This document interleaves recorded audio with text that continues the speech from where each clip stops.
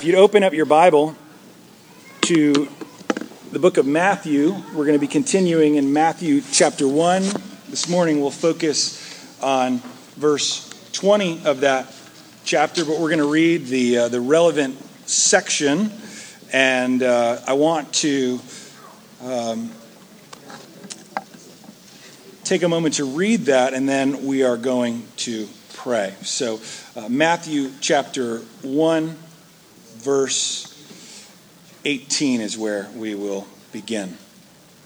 As we do that, as we read and then we pray before we turn to God's Word, we're going to pray for the Aurora people of India, 4 million people who do not know the Lord and who need someone to take the gospel to them. So we will lift them up before the Lord as we pray. The scripture says, "Now the birth of Jesus Christ took place in this way. When his mother Mary had been betrothed to Joseph, before they came together, she was found to be with child from the Holy Spirit. And her husband Joseph, being a just man and unwilling to put her to shame, resolved to divorce her quietly.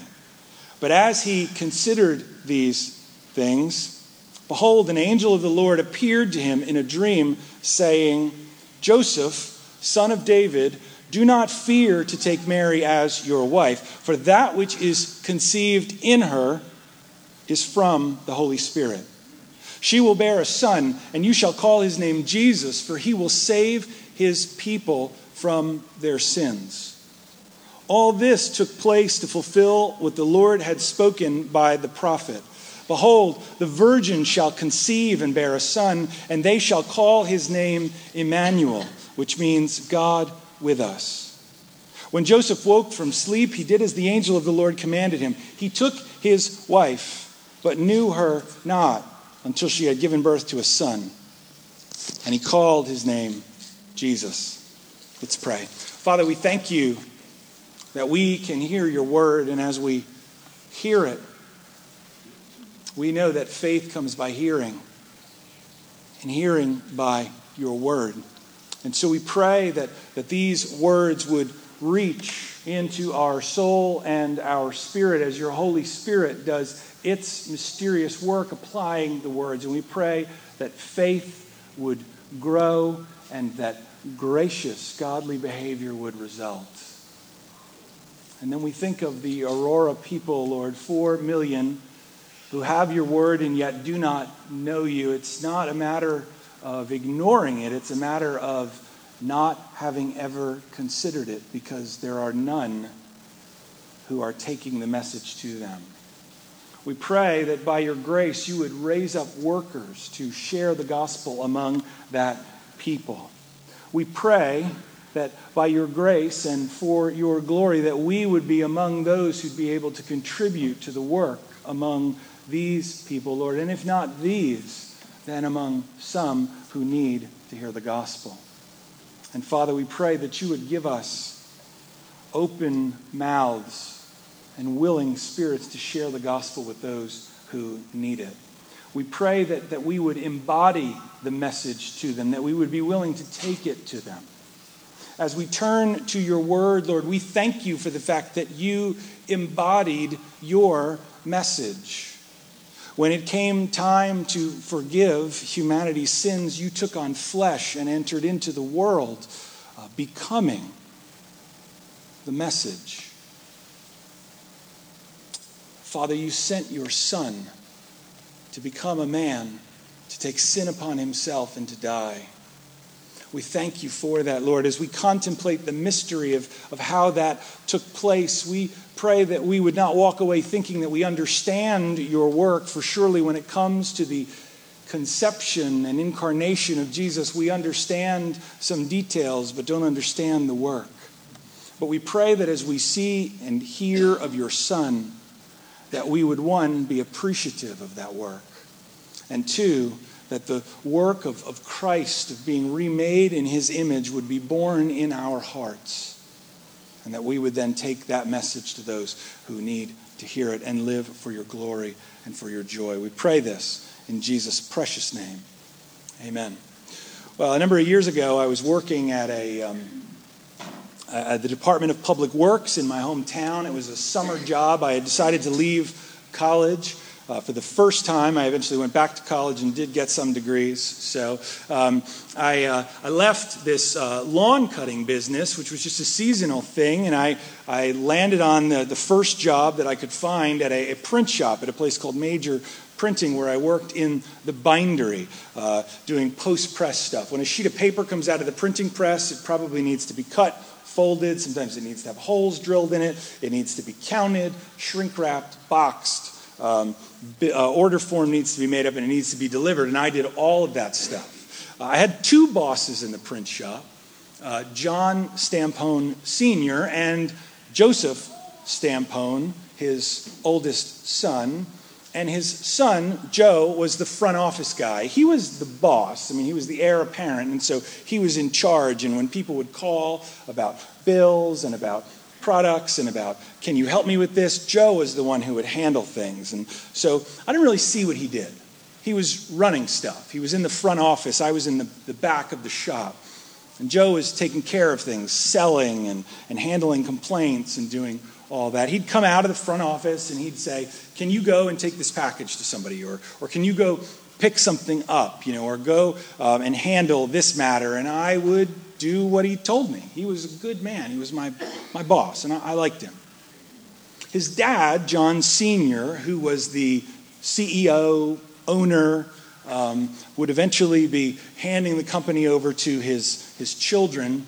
He served kind of as the general manager, and John was everywhere in the print shop. As things were coming off the printing press, he was inspecting and telling the print guy, you can do better on this. He'd be looking over the artwork as things were planning to go to press. He'd be checking every detail. Is the paper cutter knife sharp? Is the folder working properly? But it wasn't just that he was in the business. It was everything that I was expected to do. Folding, drilling, cutting. This man knew that the volume of work that we were doing was so great that I would not be able to keep up with it. Rather than hiring somebody else, he jumped in and would do the work himself. Cutting, folding, stapling, drilling holes, wrapping things, even doing deliveries on his way home. He worked harder and more hours than I did. And he was a good man too. But I loved him. I knew him, and he knew me, and he knew my job, and we would share, even though we were not equals, we'd share the work evenly. I could identify with him, even though he was my boss, and he was older, and he was more experienced. He took on my job alongside of me and helped me. As we turn to this passage, we're going to take a look at the incarnation of Jesus. And as we do, I believe it will help us to understand how he identifies with us and how we identify with him, and then how we ought to identify with other people and what that ought to look like in our Christian life. When we come to the doctrine of the incarnation, we have several passages we can choose from. But Matthew 1:20 says that Joseph is told that which is conceived in her is from the Holy Spirit. Jesus is coming from the Father. He is coming into the world. He is being conceived inside of Mary and is becoming a human being. Luke chapter 1, verse 35, the angel Gabriel, likely the same angel who's speaking to Joseph, says to Mary, when she wonders, how is this possible that I'm going to have this child? The angel tells her, the Holy Spirit will come upon you, and the power of the Most High will overshadow you. Therefore, the child to be born will be called Holy, the Son of God. What we have going on here when we're told that Jesus is going to enter into the world is there's several things happening here. It's all can be summed up under the idea of incarnation, but we have a mystery that we cannot understand going on here. A being who is the chiefest and best of all beings, God, in the second person of his nature, of his being, is entering into the world. The Father still exists and the Spirit still exists, and they are one deity, but they are distinct persons, and the Son is entering into the world, bringing his fully divine nature with him, and that divine nature is being wedded or connected to a human nature. Jesus isn't 50% God and 50% man. He is fully God and fully man, and the two are becoming one here in this being, not intermixed, but connected. How does that work? I don't know.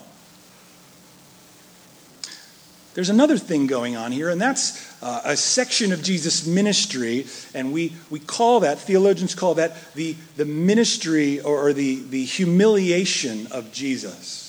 That may sound bad, and part of it is negative. Like it's not like how the doctrine of humiliation is not like either how to humiliate people or how to embarrass them, but it's this first part of the arc of Jesus' life, this downward slope of events as he leaves glory, embraces human flesh, takes on the limitations of being a human being, and then as he teaches and lives this godly, righteous life, he's rejected by men, and ultimately he suffers and dies on the cross. As he goes into the tomb, the other half of the arc is what you could call the doctrine of exaltation, as he is raised and he goes back into heaven in his ascension, and then he reigns on the throne. He will eventually come and reign, and then forever will experience glory amidst the church in heaven and in eternity. The humiliation of Christ involves his humbling of himself, his being born, his embracing our flesh in our low condition, his becoming obedient to the law, embracing the pain of life, the wrath of God, and death on the cross. The cross, considered by the Jewish people in the law of God to be a death cursed by God and the worst of deaths to die. As I've thought through this, I was just wonderfully helped by the Puritan Thomas Watson. And you'll probably hear me say Watson several times throughout this message. This is what he says: Christ's humiliation consists in his incarnation, his taking flesh and being born. This entire stage of Jesus' ministry is lived in the flesh. There was not one instant in eternity where he had any limitation. And not one moment since his resurrection has he been limited at all. Only while he was born and went to the cross was he in this place. Galatians 4:4 describes this time by saying, when the fullness of time had come, that is at the right moment, when God's plan had reached a point where it was filled up perfectly, God sent forth his Son. That's the power of the Holy Spirit at work in Matthew 1:20 and in Luke 1:35. And Jesus was born of a woman, born under law. Thomas Watson says, in the creation, man was made in God's image. But in the incarnation, God was made in man's image. How does this work? I think a simple answer is to say we don't know anything other than what we've been told. The Holy Spirit is at work, and the power of God the Father is at work, and a child is conceived within inside of Mary beyond the normal means of conception, and that child then grows and becomes the God-man, Jesus. His human nature coming from his mother, 100% of it, and his divine nature coming from his Father, and the two wedded together. How does it work? We do not know. Watson turns to the question of why is he born of a woman? I thought this was interesting. I thought this was an interesting question, one that I had not asked myself. His first answer is kind of obvious. Why does Jesus need to be born of a woman? The first reason is everyone is born of a woman, but born of woman means not without the help of a man. And that's the reason why is to fulfill the promise of Genesis 3:15, that this would be a distinct, unique child. In Genesis 3:15, we're told that the seed of the woman would crush the head of the serpent. I found his second reason for why Jesus was born of a woman to be amazing and encouraging. I've thought throughout the years that there are times when people use the Bible to say dumb things about women. I've heard some pastors who I think are unwise and who are maybe stepping beyond the bounds of Scripture and certainly not what is observable in the world when they say things like women are more prone to temptation or they're more foolish based on 1 Timothy 2:14. It's never made any sense to me. I don't think it stands up under Bible interpretation. I've heard the passing comment that humanity is in the mess we're in because Adam listened to his wife, or that the Bible teaches that women are to be blamed for our troubles. I think most of this is written by unmarried monks in the medieval period. That's where most of this comes from. What do they know anyway?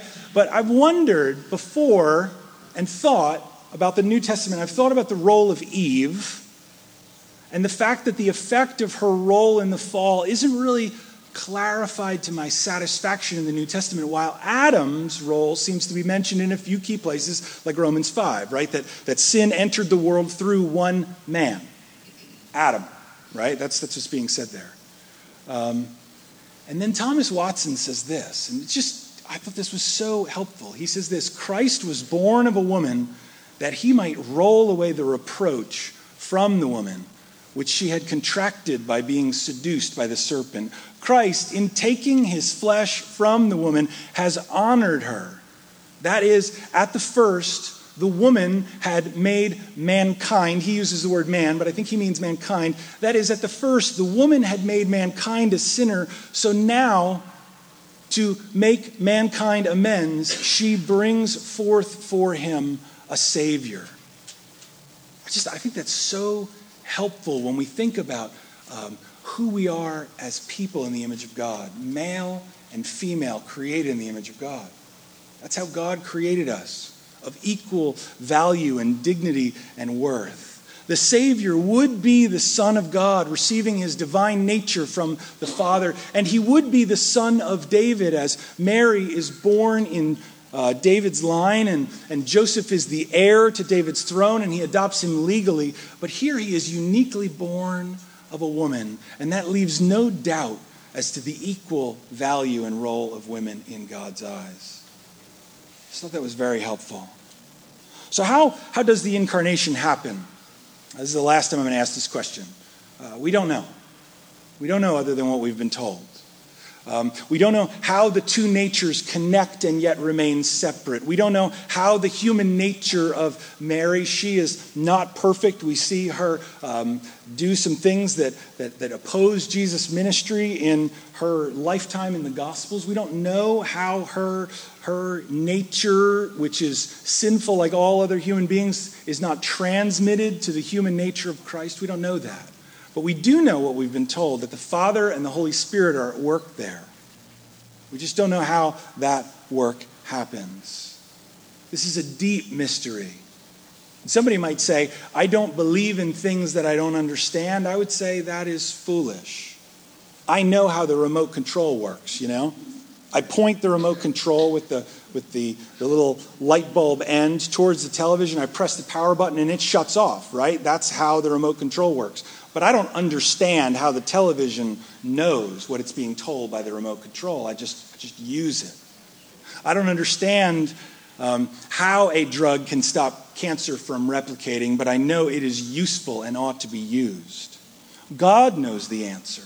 And as we consider the matter, we ought to bow in humility and acknowledge that even when we understand how this works one day in heaven, we will be able to admit that it was still unique and we could not have done it ourselves.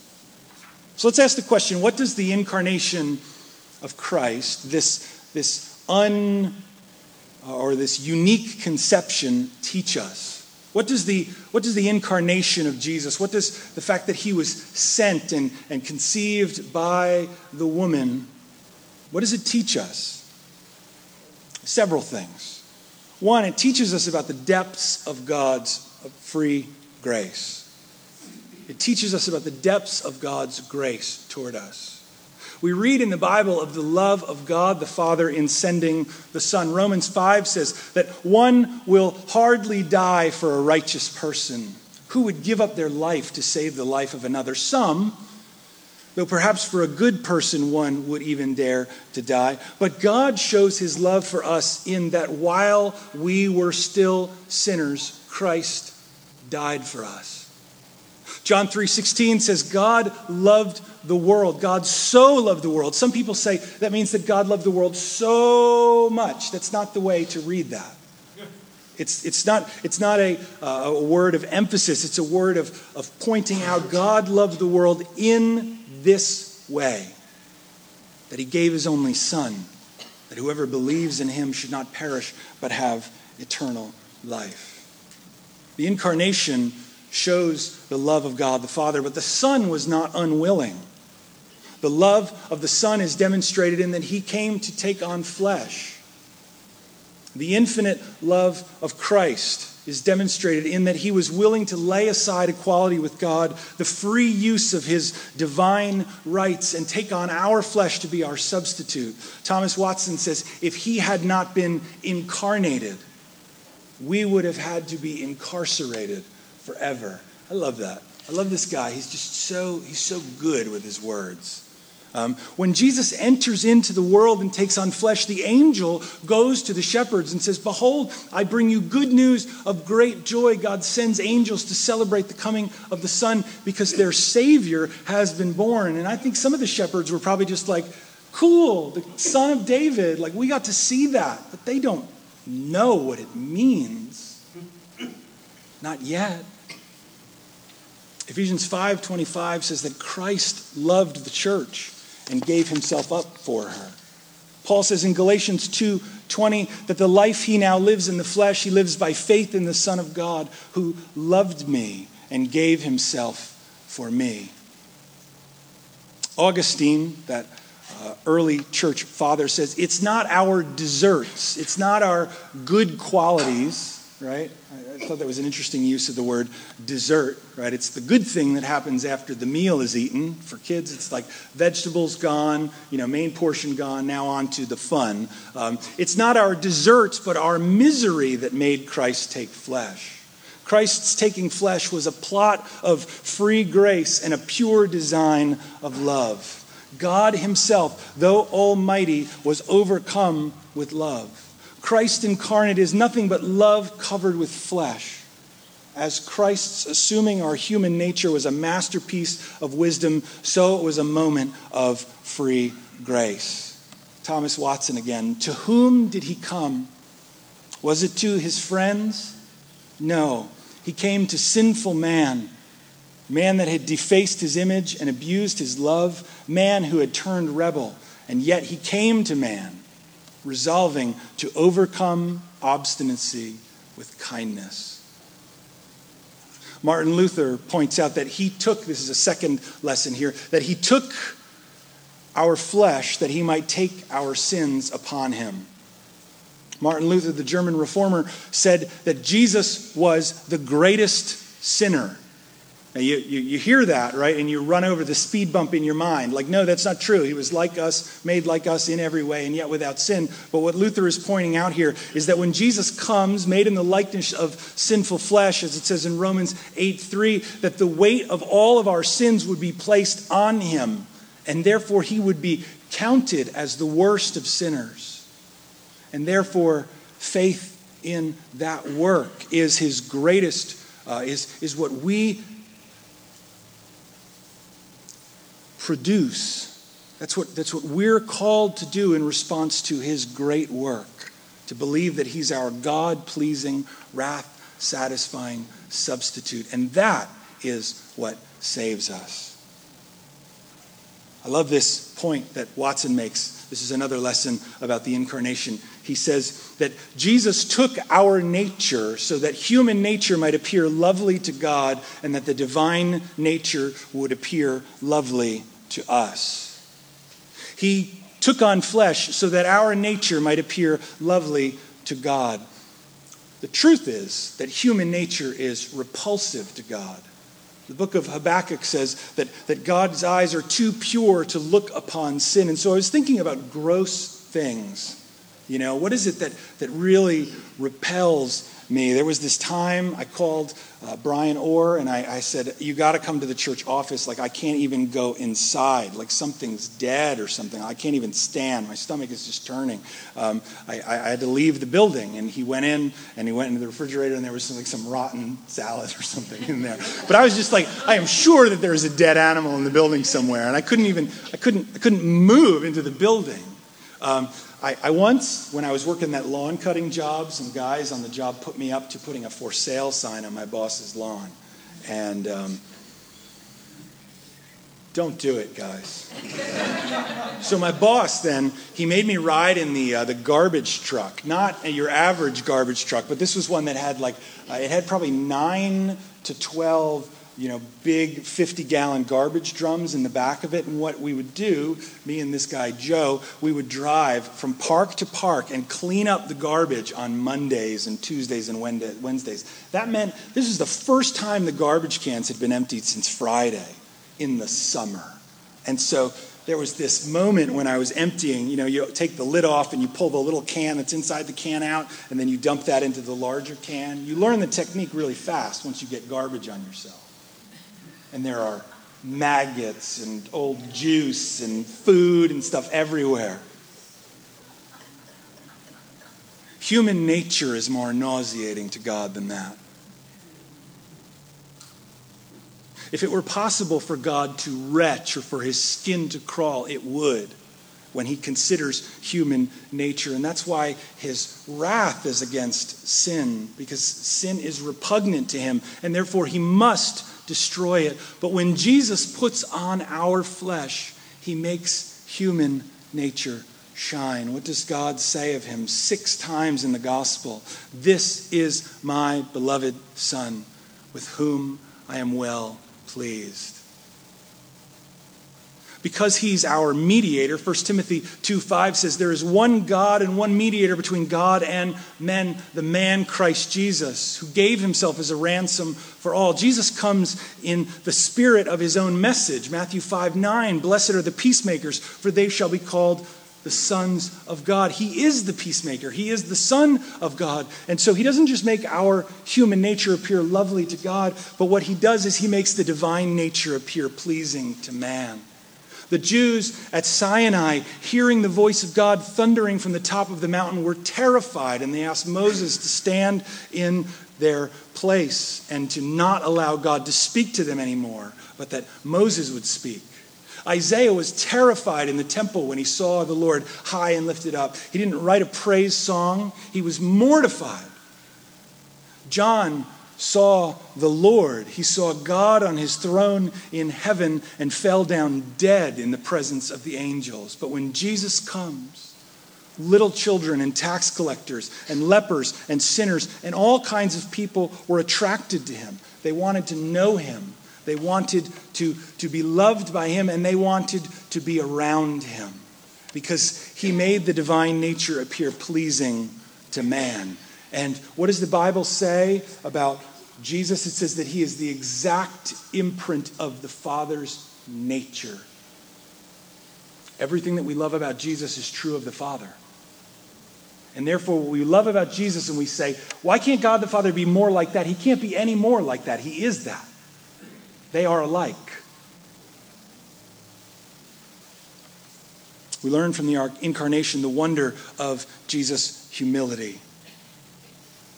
Philippians 2:6 says that though he was in the form of God, he did not account equality with God a thing to be grasped or something to be held on to, but he emptied himself, taking the form of a servant, being born in the likeness of men.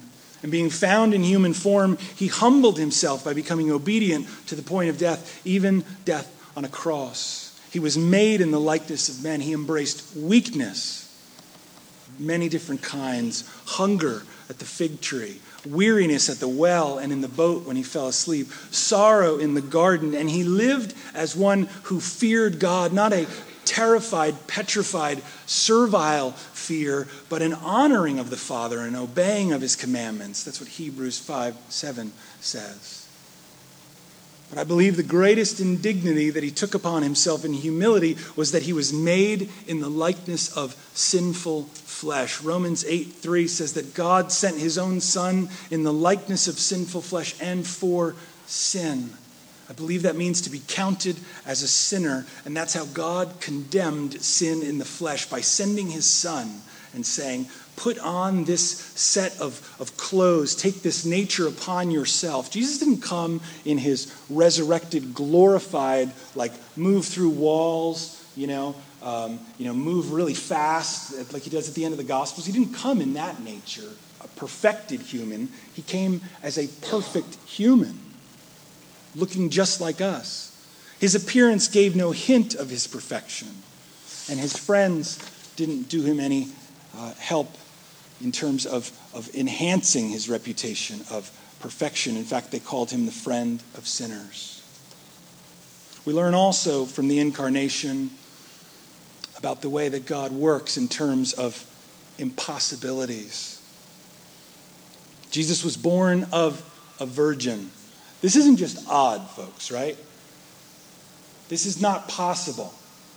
This doesn't happen. This is inconceivable to many. It's not just strange or different, like, that the cicadas come out every 17 years or that we have an El Nino year every now and again. It doesn't happen. But the Bible teaches there are no impossibilities with God. We find this in Matthew 19:26, Mark 10:27, Luke 1:37. Luke 18:27 says, what is impossible with man is possible with God. And so we will ask the question, can God really heal me of my illness? How can he put my body back together after the resurrection if I will decompose? How can he save my spouse or my child? How can he soften my heart and change me? How can he lead me out of this present distress? The answer is nothing is impossible for God. Nothing is impossible for God. Remember the story of the feeding of the 5,000, right? There's no food. Jesus says, you give them something to eat. And they say, where are we going to get food? And Jesus is like, really? He's saying, I'm right here. Ask me for food and I'll give it to you. And he says, well, what do you have? And they say, 5 loaves and 2 fish. They pulled off some kid who was like, that's my lunch, Maybe he was like, I like that he's like, here, Jesus. I think that but we don't have that necessarily. Although they say they did find a boy, maybe he's like running away, like, don't take my lunch. So what happens is Jesus begins to feed the 5,000, right? And he's taking this stuff and he's breaking it and they're handing it out, right? And when it's all done, remember they start with 5 loaves and 2 fish in a little lunch sack from some kid who was trying to run away. And at the very end, when they gather up all the fragments, because the disciples always clean up after themselves, and that's what disciples of Jesus should do. What did they do? They're each standing there, and Jesus is like, did you have enough to eat? And they're like, yeah, we're full. And he's like, what do you have in your hands? And each one of them has a basket left of fragments. That's not possible, folks. But nothing's impossible for God. Thomas Watson says, let us rest upon, I'm getting ahead of myself. Jeremiah 32:17.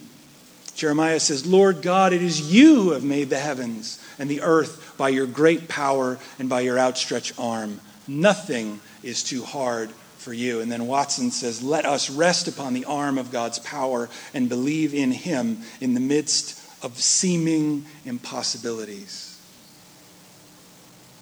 Seeing that Jesus was born in flesh, seeing that God made the effort to send him into the world, and seeing that Jesus took the burden of purchasing our salvation upon himself, we ought to make every effort to see him born in our hearts.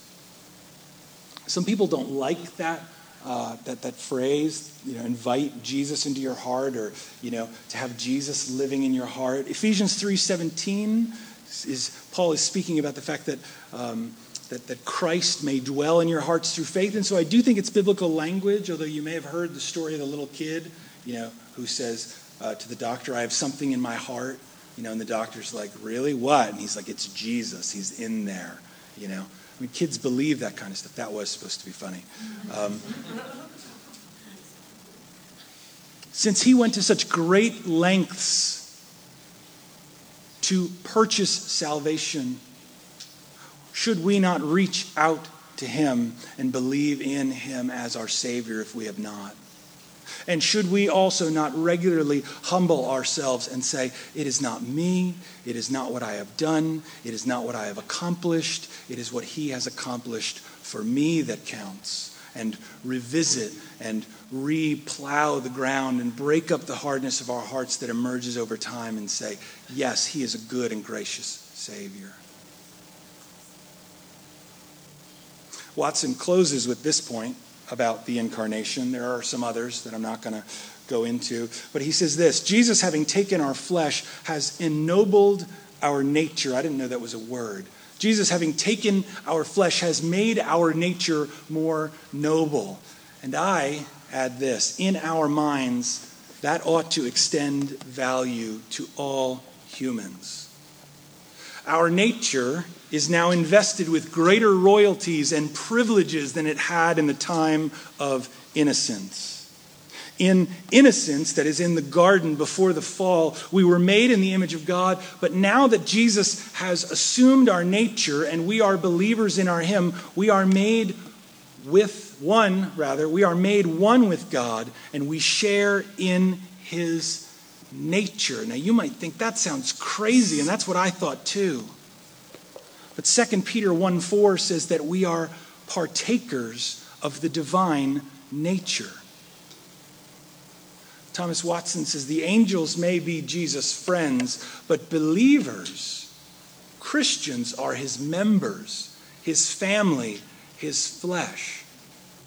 But this also means something for sinful flesh. Romans 8:3 says that he was created in the likeness of sinful flesh. He was created in the image, or we rather were created in the image of God, and we fell. And the image of God was marred and our nature corrupted. But Christ came in that likeness, yet without sin. Because of his work, we can be reborn, we can be remade, we can be restored to the image, as the Bible says, of our Creator and our Savior. But know and think upon the fact that Jesus came in the image of sinful flesh. That means that the life of the human being does not have greater value in the garden, nor does it have greater value once it is redeemed. It means that human life has consistent value. And that means that for Christians, any improper attitude towards the world or people ought to change. We should love those who are far from us, who are unlike us. Are we better than other people because we are Americans? Because of what we do or because of what we have? As Christians, seeing the value that Jesus brings to human flesh by uniting his divine nature to it, remember that the original creation is the work of God and Jesus is restoring us to the image of God. We, as believers, we ought to hesitate. We ought to resist, to tremble when we contemplate or approve or do any violence in the world. The officer of the law and the soldier have their good and righteous business, but a citizen ought to take great care in how he views his fellow man. All humans ought to view other human beings with great value, but there are those who must protect. And so I don't want to be misunderstood. I'm not saying that there shouldn't be policemen or soldiers, but we ought to tremble to indulge in violence, to insult, to take life, to rush to war, to rejoice in the death of an enemy, to casually comment in any forum positively when someone dies, especially when they're most likely entering a Christless eternity. Since Jesus embraced our human nature, we ought to embrace the rest of humanity with humility. Though it'll be a struggle at times, we need to force ourselves humbly to look at the world not just through the lens of judgment, but through the lens of tragedy when we see the violence and wickedness and pain and hurt and destruction in the world. And that leads me to a very contemporary issue in my last moments as I finish. Think of the 30 360,000 people who will be born today. In the United States, it's estimated that 3,000 will be aborted. Our hearts ought to be broken and our spirits humbled by this. Think about the value that Jesus brings to our nature, and then consider that in the Scripture, from the moment of the Holy Spirit's action, the Lord Jesus and his mother are treated as separate beings. That's very clear in the Scripture. His life is there, and her life is there, and he is dependent on her at the moment, but they are two independent beings. His life is there, and that should be instructive to us. Our society may repeat the mantra that no one knows when life begins, but there are many who say that that is false. Professor Roth from Harvard Medical School says it is scientifically correct to say that an individual human life begins at conception. Dr. Lejeune, a genetics professor at the University of Descartes, I was about to say Descartes, but that would be wrong, in Paris, says after fertilization has taken place, a new human being has come into being. Every individual has a neat beginning at conception. I don't think he means like, oh, that's neat. I think he means like, it's very clear when that starts, at the moment of conception. So think about this life that's in this passage here. The angel comes and makes an announcement to Mary and an announcement to Joseph about something that's already happened that Joseph has discovered. Upon the angel's announcement to Mary, something we don't understand happens, but immediately there is a rapid growth of cells as this new human life emerges. His divine nature is united with that life, but there it is, a human being. 5 to 9 days after that event, this new little person, the little Lord Jesus, not yet asleep on the hay, right, implants himself into his mother's womb's wall for safety and protection. A scientist at that moment, a scientist from today, could have done a test and determined his gender. 14 days later, his human features are discernible. At 21 days, they're obvious. At 18 days, his heart and his eyes are developing. At 21 days, his blood is pumping. At 28 days, arms and legs are there. 30 days, his brain is present. He's grown in size by a factor of 10,000. At 35 days, his mouth, ears, and nose are taking shape. At 40 days, if they had the instruments, doctors of that day could have detected his brain waves and heard his heartbeat. At 42 days, his skeleton was formed, and the brain was controlling the movement of his muscles and organs. At 45 days, he weighed only 1/30 of an ounce. And yet all his internal organs, his mouth, his tongue, the buds for 20 teeth are there. At 8 weeks, his hands and feet are perfectly formed.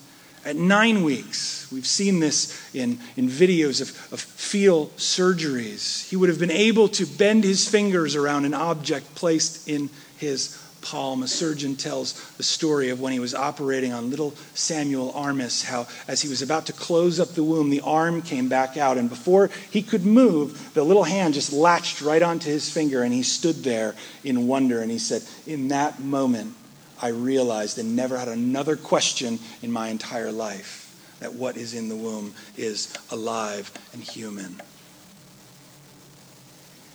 At 10 weeks, he was squinting, squirming, and frowning. At 11 weeks, he was smiling. At 12, he was able to kick, turn his feet, curl and fan his toes, make a fist, move his thumb, open his mouth, and bend his wrists. And this is all within the first 3 months of this perfect little man's perfect life. And so we ask ourselves, in the midst of the greatest, I believe, moral debate and divide in our culture today, what was he at that moment? At the moment of conception, what was Jesus? Yes, theology, our belief in the authority of Scripture, tells us that he was fully God. But the Scriptures also teach us that he was fully man and fully human. What was he at that moment? He was the God-man, yes. Fully divine, but he was also fully human. And that means that everyone else at that stage is fully human as well. And so seeing that he has brought nobility back to our race, declaring the value of the whole human race and the value of every individual human, we ought to live lives reflective of that value and esteem all lives the same. And that means that our thinking on this matter ought to be clear, just as it is on the matter of our own sin and where forgiveness comes from. We ought to be humble at this stage. Well, to sum up a look, by no means exhaustive look, although it may have seemed exhausting to you, at the incarnation of Jesus helps us understand how he identifies with us and how we identify with him, and then how we ought to identify with all other people.